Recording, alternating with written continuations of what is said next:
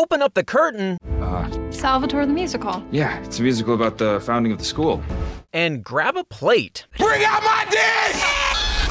I'm Jared Hall from Entertainment Weekly, and here's what to watch on Thursday, February 4th. We're counting down today's top 3 must-see picks from TV and movies, but first, your entertainment headlines. Nominations were announced Wednesday for the 2021 Golden Globe Awards, and the big winner is Netflix. The streamer scored 20 TV nods and 22 in the movie categories. Leading those lists is The Crown, which landed 6 nominations for its most recent 4th season, followed by Schitt's Creek. That comedy swept last year's Emmys and earned 5 Globe nominations for its final season. The movie Mank topped the motion picture list with 6, followed by The Trial of the Chicago 7 with 5. More on that movie in a bit. The 78th Annual Golden Globes will air live on NBC coast to coast on Sunday, February 28th, starting at 8 p.m. Eastern, 5 p.m. Pacific. Tina Fey and Amy Poehler return as hosts, which they'll be doing from opposite coasts. Fey will be at the Rainbow Room in New York City. Poehler will be at the show's regular home, the Beverly Hilton in Beverly Hills. The CW has given early renewals to a dozen of its shows, some of which haven't even premiered yet. The new series Walker is among them, as well as All-American and the Arrowverse shows The Flash, Batwoman, DC's Legends of Tomorrow, and Superman and Lois, which premieres February 23rd. Charmed, Riverdale, Nancy Drew, Dynasty, and Roswell, New Mexico will also be coming back for new seasons. For other news, reviews, interviews, and much more, head over to EW.com. Number 3. Today's number 3 pick is a show that will probably hit a bit different these days. Bravo's Summer House, in which 9 friends spend their time living, working, and partying together under one roof in the Hamptons 24/7. Call it quarantine Bravo style. Summer House returns tonight with a season filmed amid the pandemic this past summer, featuring a new roommate who's helped fight COVID as an ICU nurse, and the return of Danielle Oliveira as a full-time cast member. Though the roomies will try to let loose, relax, and forget the stresses of the year for a bit, there will be an abundance of drama as relationships are tested and old flames are revisited. But what else would you expect? Joining me now to talk about Summer House is one of my fellow Bravo lovers here at EW, our digital deputy editor, Rebecca Detkin. Hey, Rebecca, how are you? Hey, Jared. I'm great. How are you?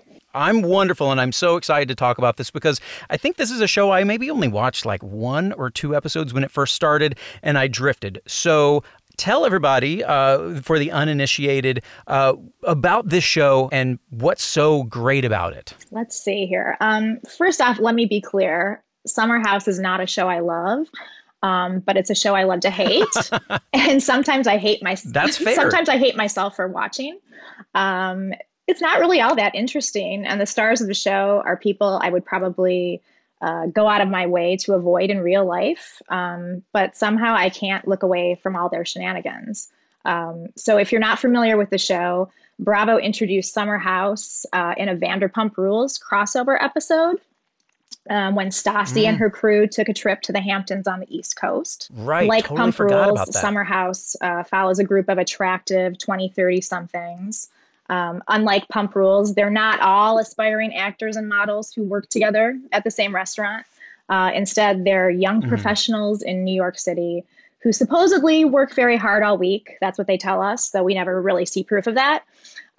So they can escape to the Hamptons and party every weekend at their beautiful summer rental. So like all good reality shows, Summer House features a lot of rosé, drunken hookups, and drama. I guess you could say it's a slightly classier version of the Jersey Shore. You literally took the words right out of my mouth. I was going to say that. Like, the shenanigans aren't quite as, how do you describe the difference in them, really? Like, R-rated versus PG, I don't know. It definitely gets raunchy at the Summer House, but, you know, the Hamptons, nothing against the Jersey Shore. It's just a much prettier setting. They have a really lovely house that they live in. And the group of roommates that reside there, you know, they all seem to live pretty privileged lives, which might be part of the reason why I also hate watch the show. But what makes this season interesting in particular, though, that's going to make it a little bit different, is that it was filmed last summer during the pandemic. So instead of just coming together on the weekends, now these 10 cast members spent 6 straight weeks together, working, living, and quarantining together in a new rental house in the Hamptons. So it's more like the Real World this season. Exactly, a little Real World, Big Brother twist. I'm guessing that being stuck together 24/7 versus just getting hammered together on the weekends is going to add a different dimension to the show. Oh, well, the drama is definitely upped in those regards because, of course, all of us who've been working from home, we know like what being cooped up at home feels like and needing that escape. So I guess at least they have the Hamptons, but right, what will this 24/7 interaction lead to? I guess we will find out. And they have a great pool in the backyard, so... Yeah. On one hand, like you kind of want to be there with them, but then you see what happens and you're like, oof, nope, no, thank you. Yeah. But it's fun to watch other people go through that. So that is what I am going to do. Summer House is ready to be occupied tonight at 9 p.m. on Bravo. Thanks, Rebecca. Thanks, Jared. Number 2. If you're not a reality show fan, how about a musical instead? Our number 2 pick, Legacies, is going back to its roots this week. Well, sort of, with Salvatore the Musical. In tonight's episode, the students of the Salvatore School put on a production retelling the history of the school, which is to say, the plot of The Vampire Diaries, complete with singing and dancing. Josie plays Elena Gilbert, while Jed and Caleb play Stefan and Damon Salvatore. Lizzie plays Caroline Forbes, naturally, and Hope is not exactly interested in participating. Here's a preview. Salvatore the Musical. Yeah, it's a musical about the founding of the school. Hello, brother. Damon, what are you doing here? I just missed you. That's all. Hello, brother. There are things in my heart only you can see. Watch what I'll do next. Watch what I'll do next. This episode is sure to be a nostalgic treat for long-time TVD fans, complete with pitch-perfect costumes, ridiculous wigs, and even a recreation of all those doppelganger shenanigans. The curtain goes up at 9 p.m. on the CW. Don't be late. It's trivia time, and we're sticking with Legacies for today's question. Star Jenny Boyd, who plays Lizzie, attended the same acting class as what Vampire Diaries star? Kat Graham, Kayla Ewell, or Candace King? Stick around for the answer.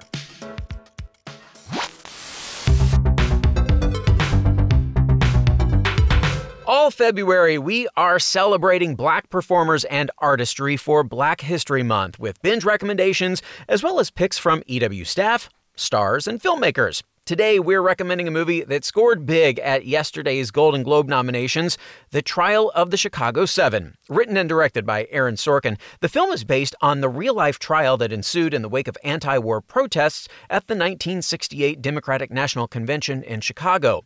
The U.S. government charged 8 defendants with conspiracy to incite a riot, leading to a highly publicized and controversial court case. The cast includes Yahya Abdul-Mateen II as Black Panther Party co-founder Bobby Seale, one of the defendants, who's at the center of one of the film's most powerful scenes. Abdul-Mateen previously told EW that he, quote, connected to Seale's deep desire to not be overcome by this oppressive system. He never bowed his head and he never showed defeat. He added, quote, it's important to be a voice that represents the stories that need to be told right now. Indeed, Chicago 7 resonates strongly with our current moment, especially after 2020's mass protests and police violence, which was not lost on anyone making the film. EW's Derek Lawrence previously discussed the movie's timeliness on our What to Watch video series. Take a listen. I interviewed Aaron Sorkin, and he said, a question he's been asked a lot is like, did the script change at all to mirror the times that we're living in right now? And he's like, it didn't. Like, the times changed to mirror his script. Like, he's like, when we started shooting, like, I already thought this was relevant, and we didn't need it to get more relevant, but then it did. So, yeah, this is something that lucked into, if we want to say that. I mean, we're not really very lucky right now, but this movie feels like it's coming out at the perfect time. Well, the Hollywood Foreign Press certainly thought so, giving the film 5 Golden Globe nods, the second most of any movie this year, including Best Drama, Best Director for Sorkin, and Best Supporting Actor for Sacha Baron Cohen. You can stream The Trial of the Chicago 7 on Netflix now. We need to take a quick break, but before that, I want to tell you about the Savannah College of Art and Design Atlanta TV Festival, aka SCAD ATV Fest, which starts today and in which EW is a partner. Today's lineup includes panels with the cast of shows including Superstore, Queen Sugar, and The Unicorn, and Bryan Cranston and Cynthia Erivo are both receiving honors. On Friday and Saturday, panels include stars from the Ish universe, Blackish, Mixedish, and Grownish, as well as Batwoman, A Million Little Things, a Punky Brewster reunion, our conversation with Women Who Kick Ass, and many others. You can learn more about the festival at EW.com and at ATVFest.com. Our number one pick is coming up. What to Watch will be right back. Hey everyone, I'm Sid Evans, editor-in-chief of Southern Living and host of Biscuits and Jam. Since 2020, I've been interviewing musicians, chefs, authors, and other Southern icons about their family traditions, their faith, their favorite meals, and of course, what it means to be Southern. And I'm excited to announce Season 5 of our award-winning podcast. Join me every Tuesday for new conversations with some of the most interesting and influential Southerners around. Be sure to follow Biscuits and Jam wherever you get your podcasts. You can also find us online at southernliving.com/biscuitsandjam. Welcome back to EW's What to Watch.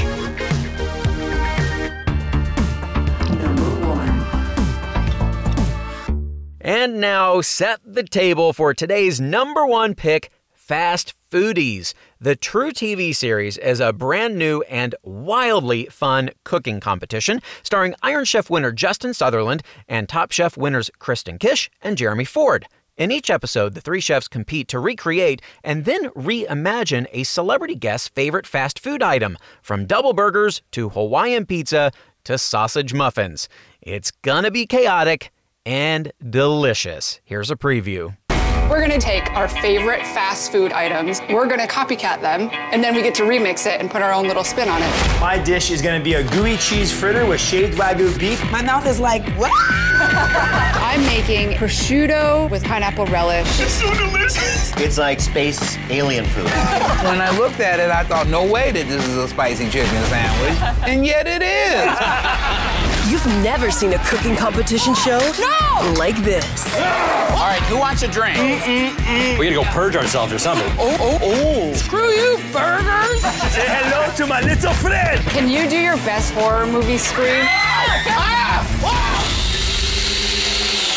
Oh my gosh, somebody wants attention. Celebrity guests on the show will include James Van Der Beek, Community's Joel McHale, Insecure's Amanda Seales, and many more. For anyone who likes their cooking shows a little less fancy and with a side of comedy, this one should be to your taste. Fast Foodies is served at 10:30 tonight on True TV.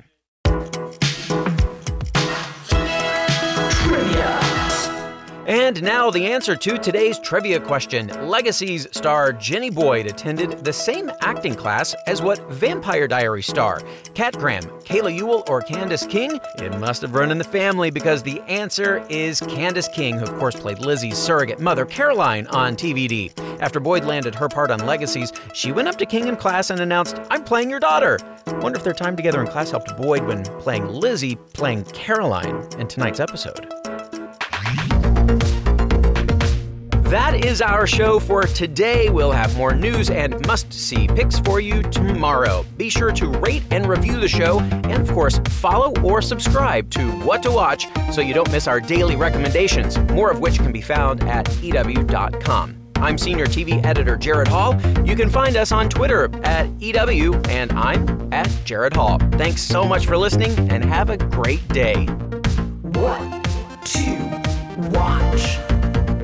What to Watch is written by Tyler Acalina, edited and produced by Joshua Heller, produced and hosted by Jared Hall, and executive produced by Shana Naomi Krochmal and Carly Usden.